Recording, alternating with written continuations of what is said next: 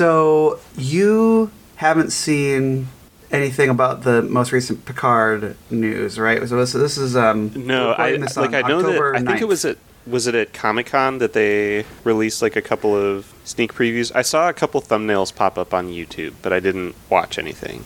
Yes, this is New York City Comic Con. This is the week we're recording this on October 9th, 2022. It's kind of funny, actually. When I tell you what it is, I'm going to have to make a note in one of our most recent episodes to like note we recorded this before the announcement.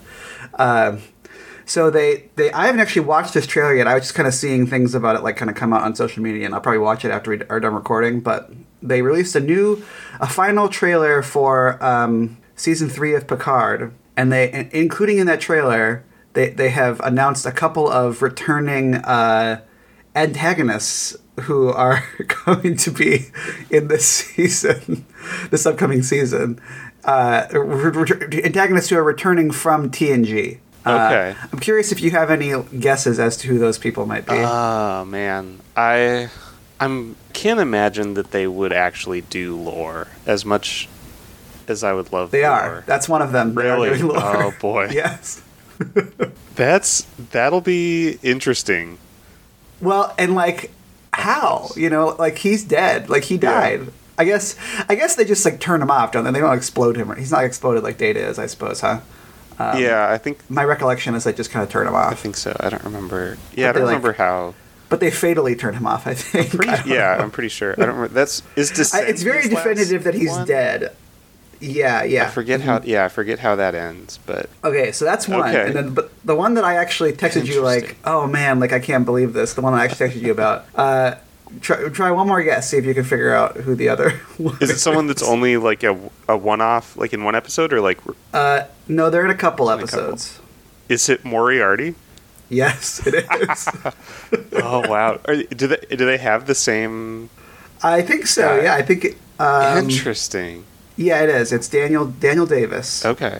Yeah, so I don't know. I mean, so they're just going full, like now it's a TNG sequel. TNG season 8. Yeah. I mean, I don't know. I mean, like I don't know. It's weird. It's like it's kind of I'm repeating the same process that I had in the lead up to season 2, where I was like, well, the last season was like very whatever. But like this one seems interesting, and which is I liked season 2 of Picard better than season 1, but like still kind of was like a lot of disappointing stuff in it. But then I'm like, man, this sounds insane though. Like, yeah, I mean, I'll definitely be interested to watch it. I guess. Yeah, I guess the counterpoint to that though is that like I think you could argue that all of the best parts, probably both of season 1 and season 2 of Picard, were the TNG characters that recurred in them. Yeah, it's funny because, like, right, like, I usually am... Like, season 2, the Q definitely was, like, the best part of season 2. Yeah, and Data is the best part of season 1. Data is the best part of season 1. Hugh is great in season 1. Like, he's probably, like, my next favorite character in that season. So... Yeah, it's funny because, like, I usually don't like when things are so, like, nostalgia act-y. Yeah. But at the same time, it's, like, that's what... Like, this isn't, like, trying to be, like... new Star Trek. I think I would be a lot more bothered if like Discovery was really reference heavy, which it isn't really. Like I will say, like that's one thing for Discovery that I will praise is that like you know I complain about like how season 1 of Discovery ends on like the Enterprise, but like look, it's the thing from the show you like. Yeah, but like generally speaking, like when that show interacts with stuff from that time period, it's like, oh, I understand why they're doing that, but it is more or less charting its own course. It's not a course that I always like enjoy watching. You know, we were kind of joking about that yesterday too, with just how like every description of of a season of after season 1, every description of a season of Discovery could be identical, but like it's not. Which I don't know that I really realized until you showed me the like description for season 5. Yeah, I wonder if I can find that. Let me see. Yeah, the description for season 5, which we might have actually already talked about before. And part of it's just like because of how sort of vague and non-specific they are with it. Yeah. But it's so the description is Captain Burnham and the crew of the USS Discovery uncover a mystery that sends them on an epic adventure across the galaxy to find an ancient power whose very existence has been deliberately hidden for centuries. But there are others on the hunt as well, dangerous foes who are desperate to claim the prize for themselves and will stop at nothing to get it. Also not super well written, but whatever.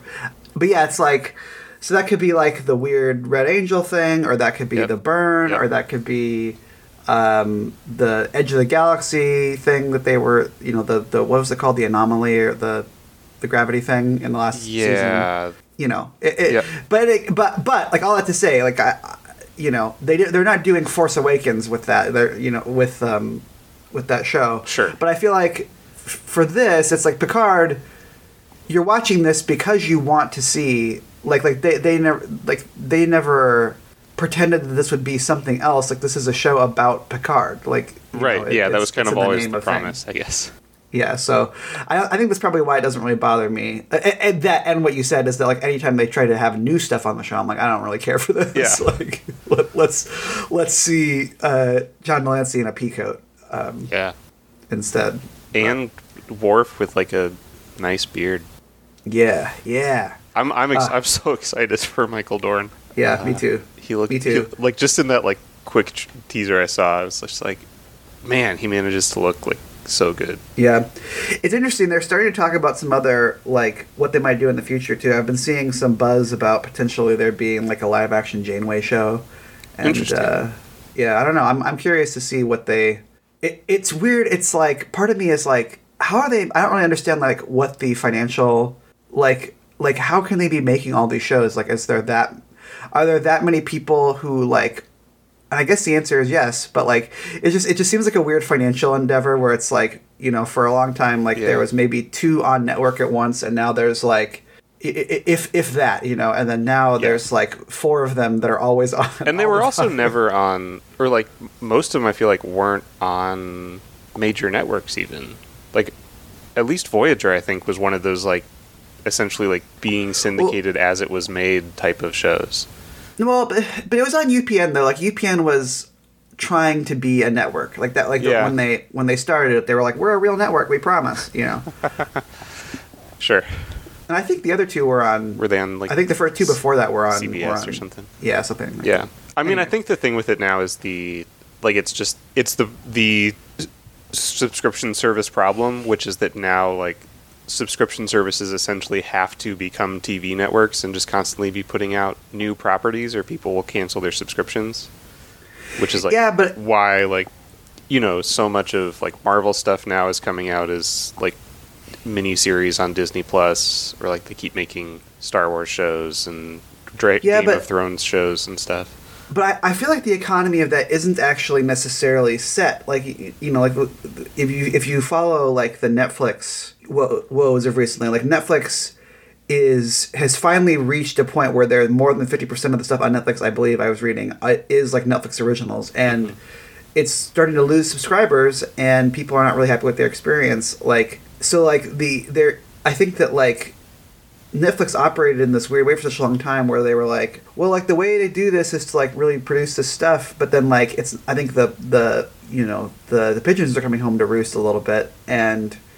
it's like that doesn't actually seem like that amount of content creation doesn't seem like it actually has a financial payout. And so you look at like Netflix makes way more TV in a year than like a network does, and obviously like you don't have to pay for a network, and so like maybe that's like why. But like at the same time, it's like, I don't know, it's like I can't profess to get it, and so like I do wonder that with Star Trek, where it's like, really there's that much, but it's like I'm watching all of it, like, and partially I'm watching all of it because I'd have to for the show, but I'd still be watching a good amount of it, I think, if I wasn't doing the show. Yeah, so I feel like I'd still be watching like the new stuff. I may have given up on Discovery by now, but probably I would still watch it.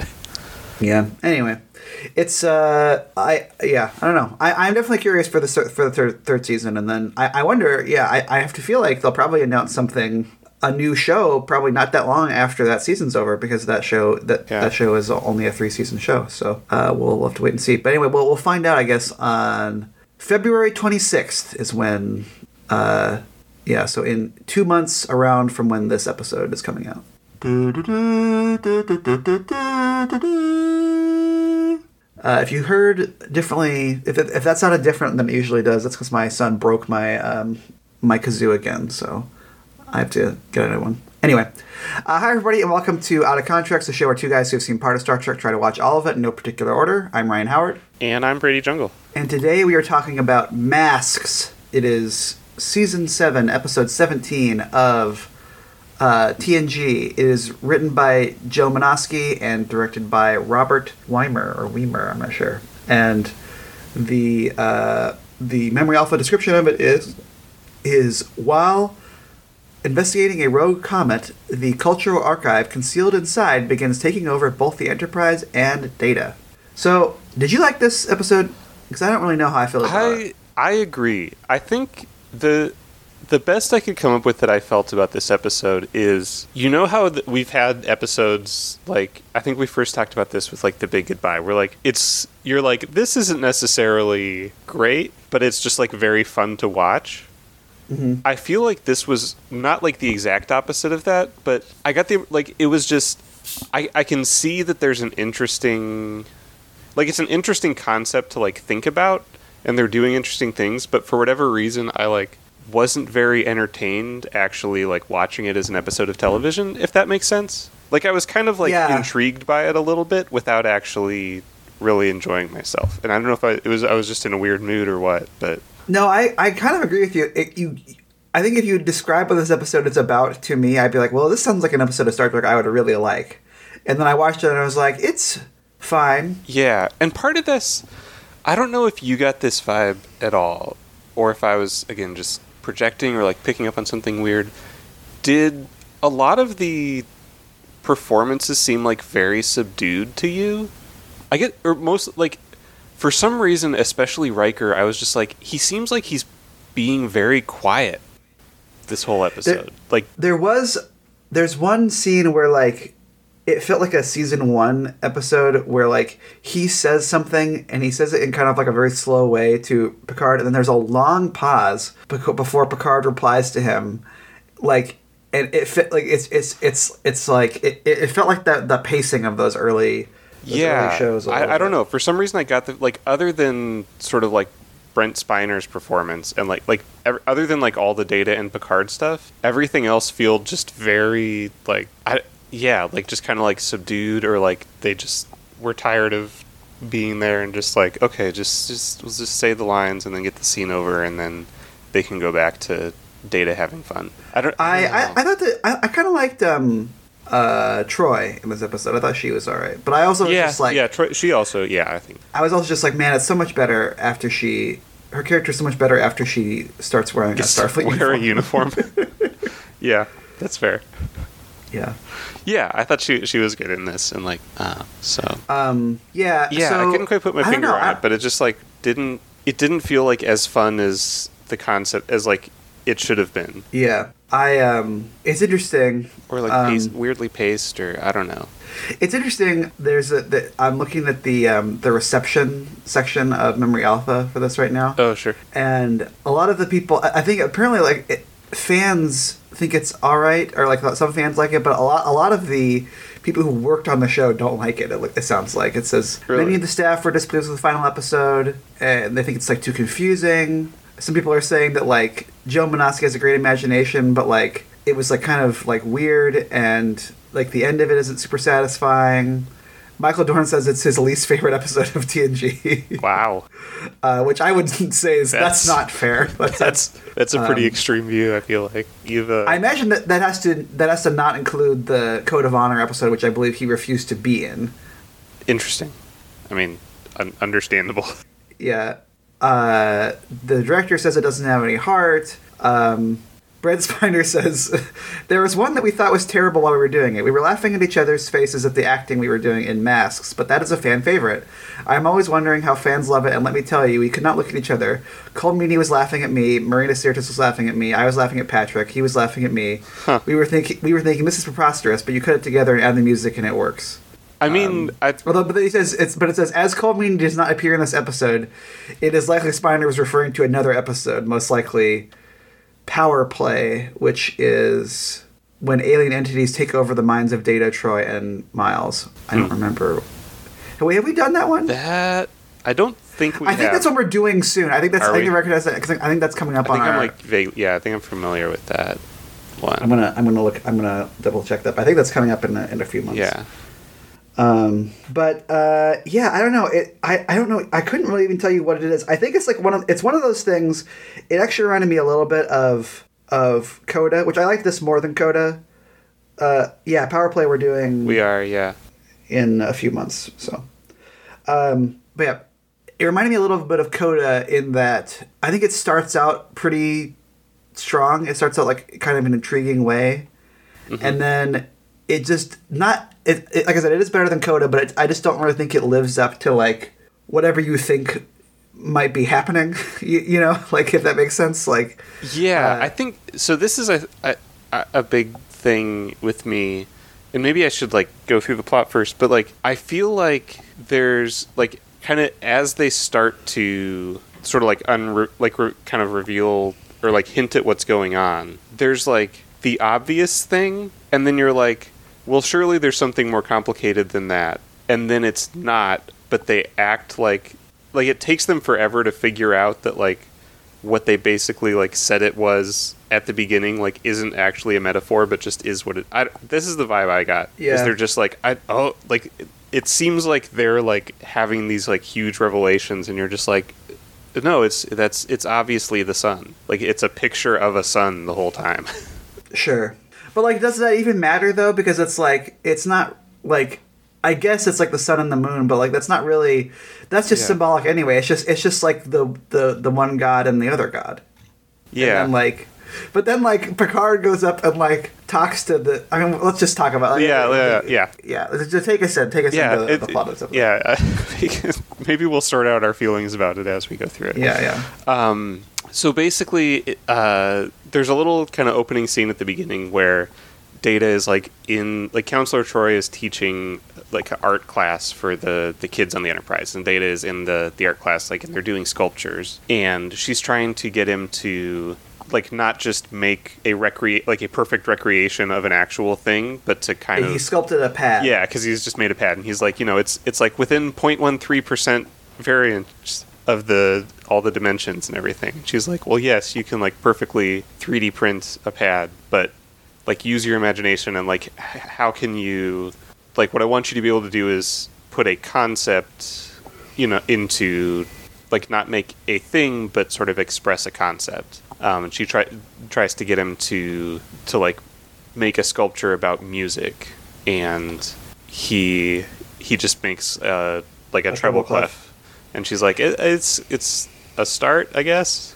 I will say, in fairness to Data, I'm not sure what I would sculpt if someone asked me to sculpt. To like sculpt music? The idea of music. That's a little bit of an advanced... that's pretty vague. I liked that scene, though. Yeah. I'm still on board at this point. Yeah. I mean, it's a nice character thing for like both, kind of both for Data and for Troy, of that kind of like... Because that's kind of our whole thing with Data, is like him like wanting to kind of grasp the more like esoteric parts of being human, and like the imagination and abstract thinking and that. And Troy's kind of a good person to be that kind of like teaching him through that. And then they encounter what looks like or what they think is a comet at first, just hurtling through space, and so they pull up alongside it and start scanning it. A pretty good looking effect. Like I was watching the Blu-ray of this, so I'm not sure how much but I think they mostly just like kind of remastered this. But I was like, this is like a pretty good looking thing. Yeah, I thought it looked really good for like the time. I don't know that the actual like floating temple or whatever looks quite as good. No, like that one definitely does look like a sort of like, we know how to make a CGI. Yeah. But yeah, so they start scanning this comet, and then there's kind of this like feedback through the sensors, and like there's kind of one of those like whoosh flash things on the ship, and they're like, well, that was weird, and then keep scanning the comet. And they should be like, oh no, we're about to have an episode. Yeah, I know what that sound means. Cue the music. Yeah. But then, But this is all still before. This is all still in the cold open. It's a really long cold open because then the next one, it's like the next scene is still them before the cold open, and that's when. so then it cuts to a scene that's inside Troy's room, and she has this little like stone pyramid on a table, and Crusher's there, and she's like, "Oh, what's this thing?" And Troy's like, "It just showed up here. Someone must have put it in my room." And then like as they sort of walk out the door, this little symbol appears on the top of the stone thing. That's like it's a circle with like points coming out of like the four ends. Yeah. And it's like, ooh, and then it goes to the credits. Yeah. Which, yeah, and it's one of those things where it's just like, I should like this, and like I am still mostly on board at this point. Like mm-hmm. I do like the way that the stuff looks for the most part, like the weird like props and stuff in this. And I like also that it's very quickly something that sometimes bugs me when I watch some episodes of Star Trek or any like older TV show is like when it takes them too long to figure out. And you were saying it takes them too long to figure out like the sun thing, but I liked that like they figure out that something is weird like almost immediately.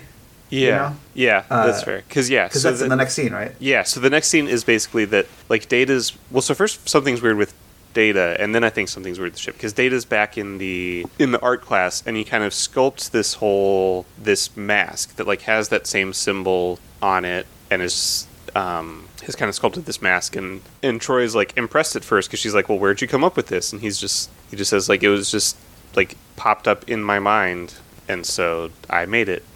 And then around like right at the same time, these like all the ship's computers start getting just these weird symbols like bouncing around on them, doing like. Well, she recognized the symbol from her thing too. Oh yeah, so she like asks him like, "Did you put that thing in my room?" And he was just like, "No, haven't gone in your room." And so they're like, they think that's a little weird, and then these things start showing up on the computer screen, and Data realizes that like somehow he can understand them. Like they're not any language that's in the computer databases or that, but he can just look at all the symbols and know what they mean. And so then he has like they go down to engineering, and Geordi starts scanning his brain, or his like positronic brain, and he gets really weird and asks Geordi like, what does it feel like to like go crazy? And Geordi's like, that's scary, like this is scaring me, and like stops the scan.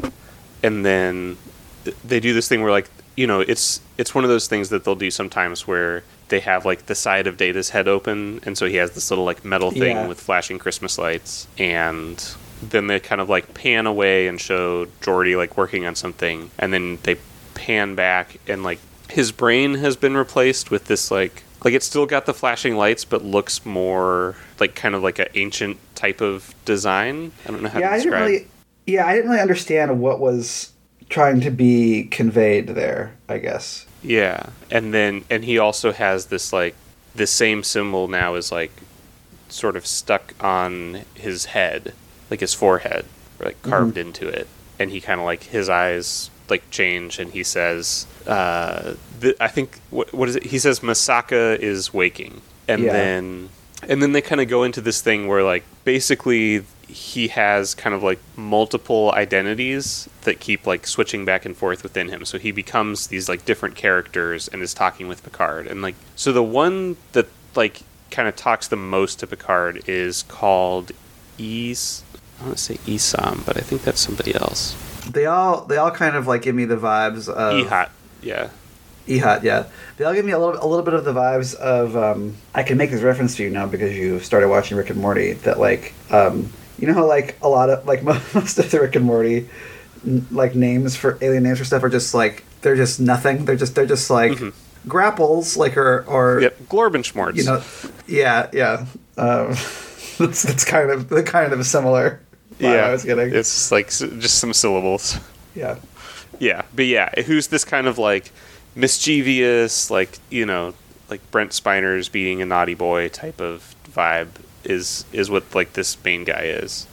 And this is maybe like the first point where I'm like, why am I not liking this as much Because it's like I usually am so on board with like Brent Spiner Brent being Spiner a little just weirdo.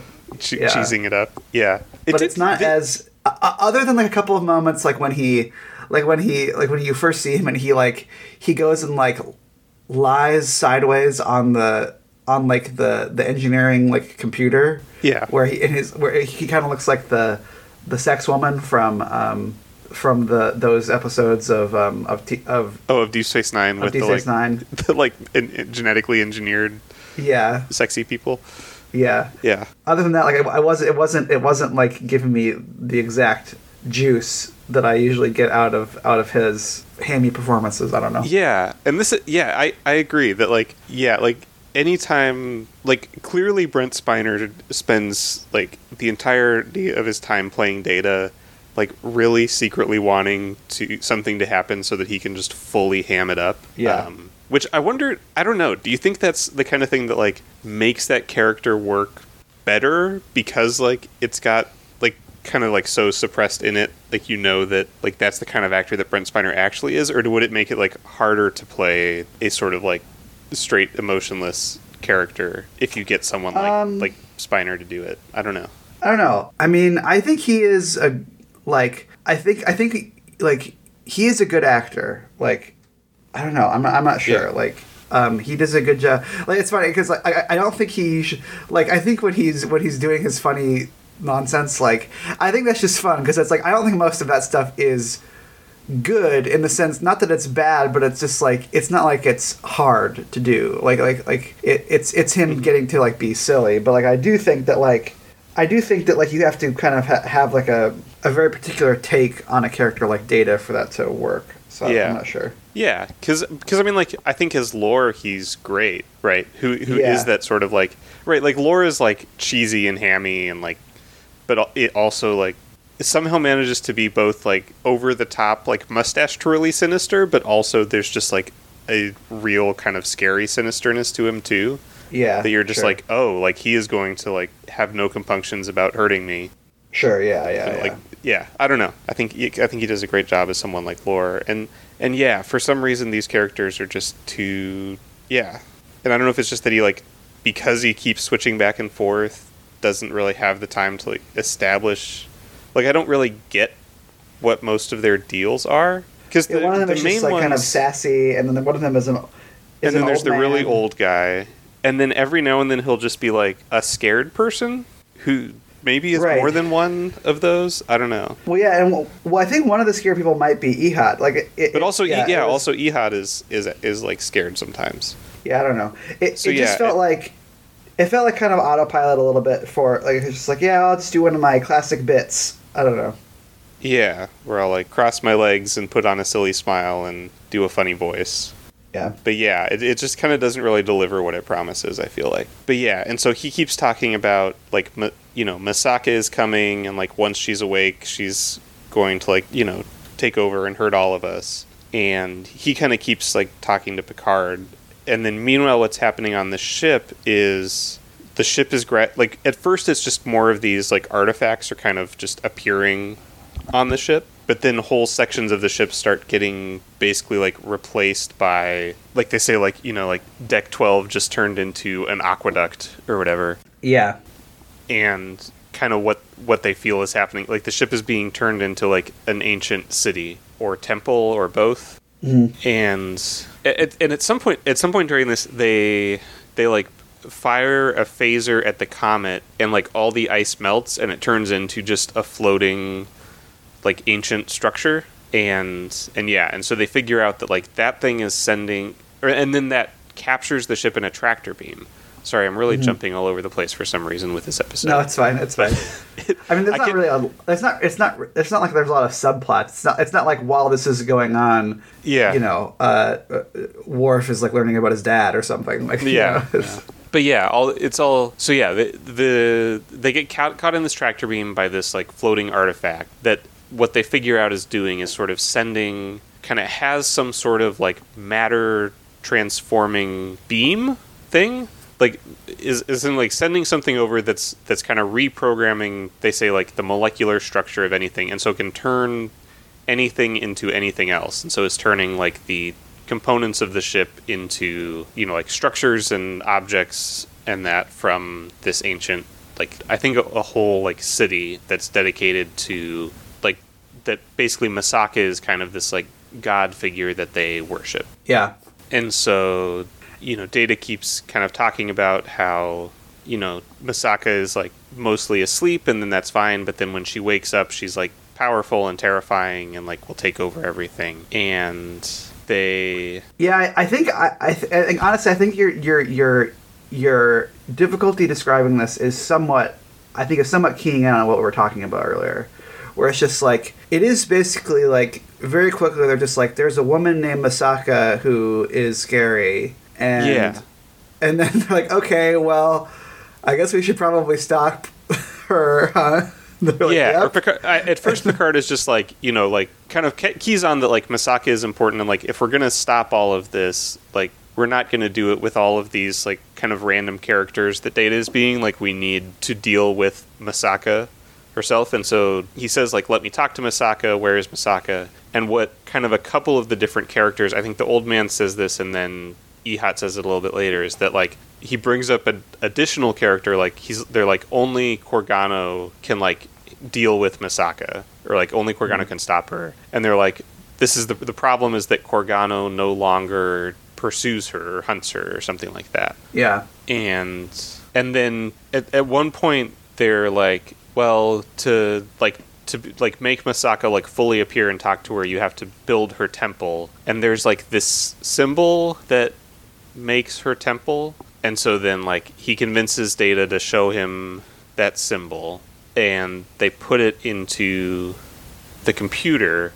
And then suddenly, like, whatever sort of deck they're on turns into this, like, ancient temple with, like, lamps on the sides and a big throne on the top. And they kind of explore it a little bit, and everything they look at has two symbols, and there's this one kind of big symbol of the sun that they figure out, like, oh, that represents Misaka. And then, like, on the back of it will be, like, a little sort of crescent thing that they're like, well, this is always, like, whenever there's the sun on one side, there will be this thing on the other side. Yeah. And then Data comes into the temple, and now he's wearing that mask that he had made in, like, the sculpting class. And I will say, like, I did, like, I liked that they were, it did seem like they were kind of, like, trying to be like, let's use this as an opportunity to talk about, to, like, show that Picard is, like, an archaeologist, or, like, that he likes archaeology. Like, I did, like, again, that was part of it, that, like, he's clearly just, like, I think he does a good job of keeping that aspect of his character, that, like, whenever something of archaeology comes up, regardless of how serious it actually is, like, he just kind of starts having too much fun. Yeah. Like, he just really likes archaeology a lot. Yeah.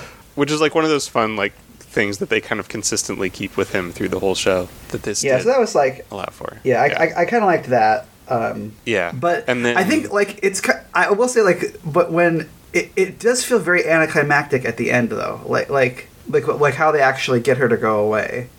Yeah, because basically then Data, when he has the mask on, like, he becomes Misaka, and he kind of, like, sits up there on the throne, and he's like, now I will finish taking over your ship. And they go back to the bridge, and they're, like, trying to figure out, like, okay, how do we get Misaka to stop? And Picard figures out that, like, this little, like, crescent shape symbolizes Corgano, and, like, they've been told that Corgano is the only one that can deal with Misaka. And so they put that shape into the computer, and it, like, 3D prints out another mask. Right. And then again, and then I feel like this is like another one of those things where it's kind of so obvious by now what's going on, and, like, Picard's, like, holding the mask and looking at it, and he's like, if Misaka is the sun, and, like, maybe if there were some way for me to pretend to be Corgano, right. But I can't think of any possible way that I could be, like, while he's holding, like, they already have printed out the mask and he's holding it, and kind of, like, wanders off being like, what could I possibly do? How could I pretend to be Corgano?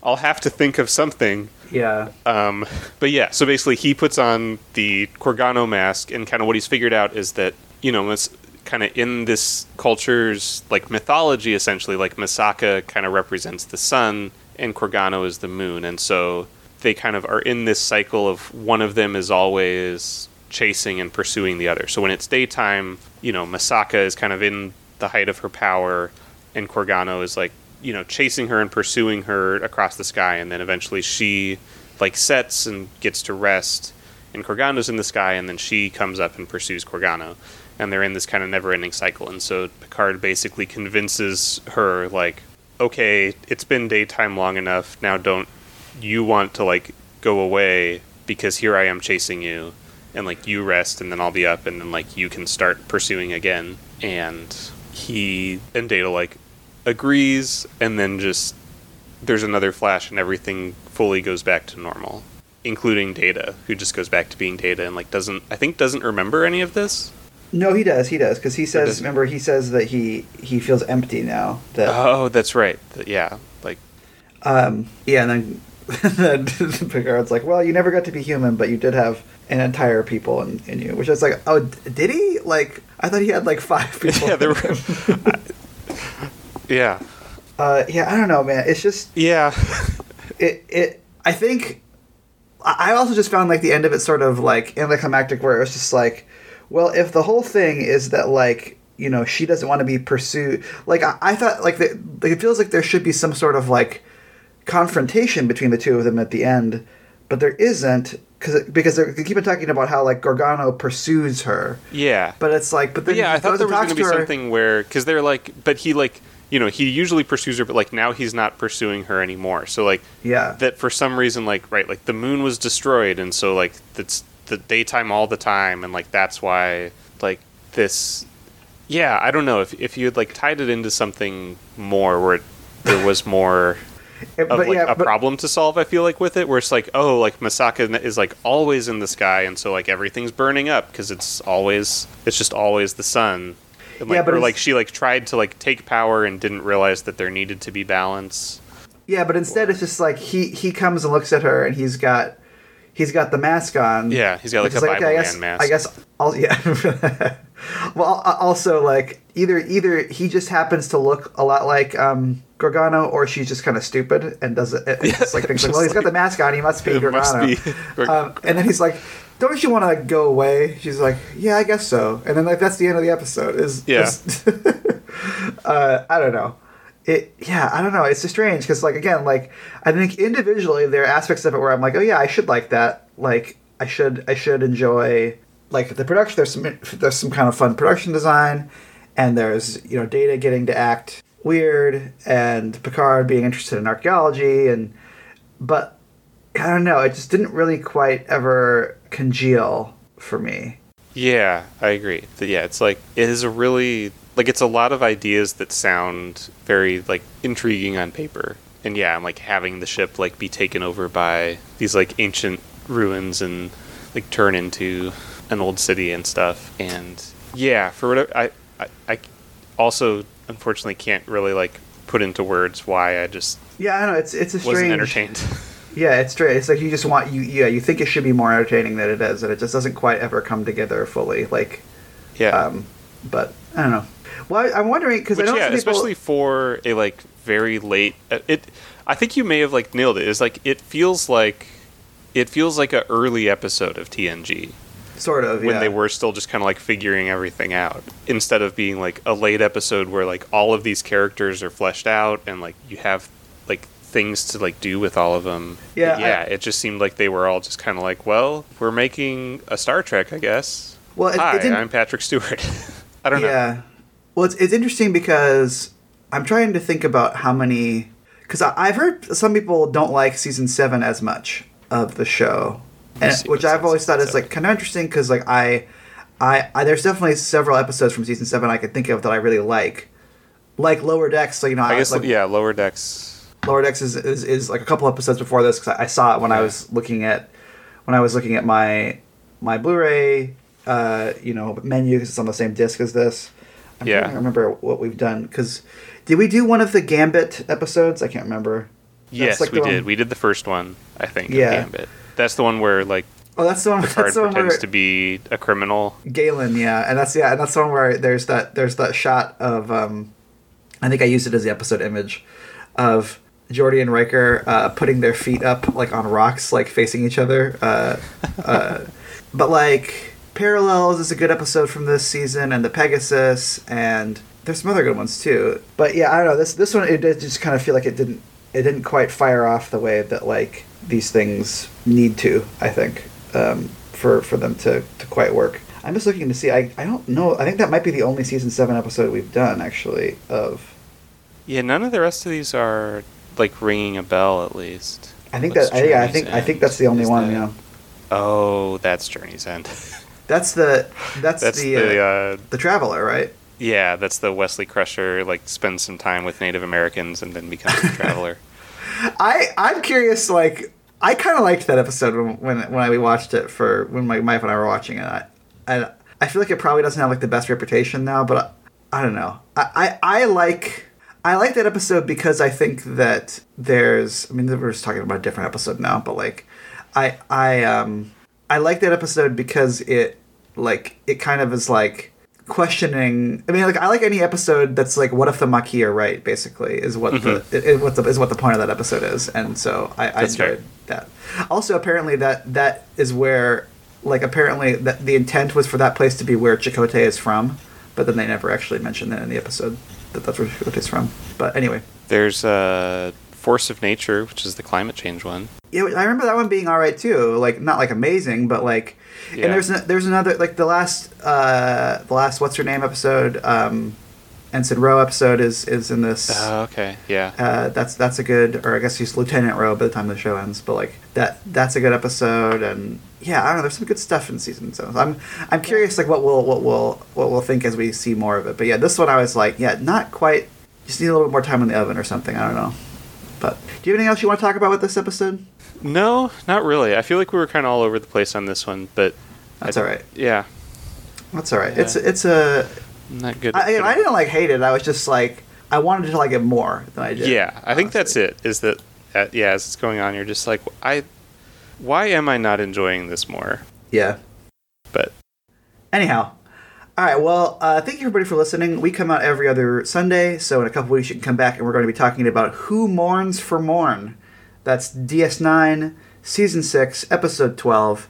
You can check that out in a couple weeks. In the meantime, you can also listen to other shows on the Kaleidoscope Media Podcast Network. There's Here's Johnny, which is a horror media podcast. There's Wizard Studies, which is a Harry Potter podcast. And there's That's Not How Science Works, which is a science and pop culture podcast. So check any of those folks out. And we will see. Oh wait, I forgot to say where you can find us. Oh yeah, you can check follow us out too. Yeah, check us out too.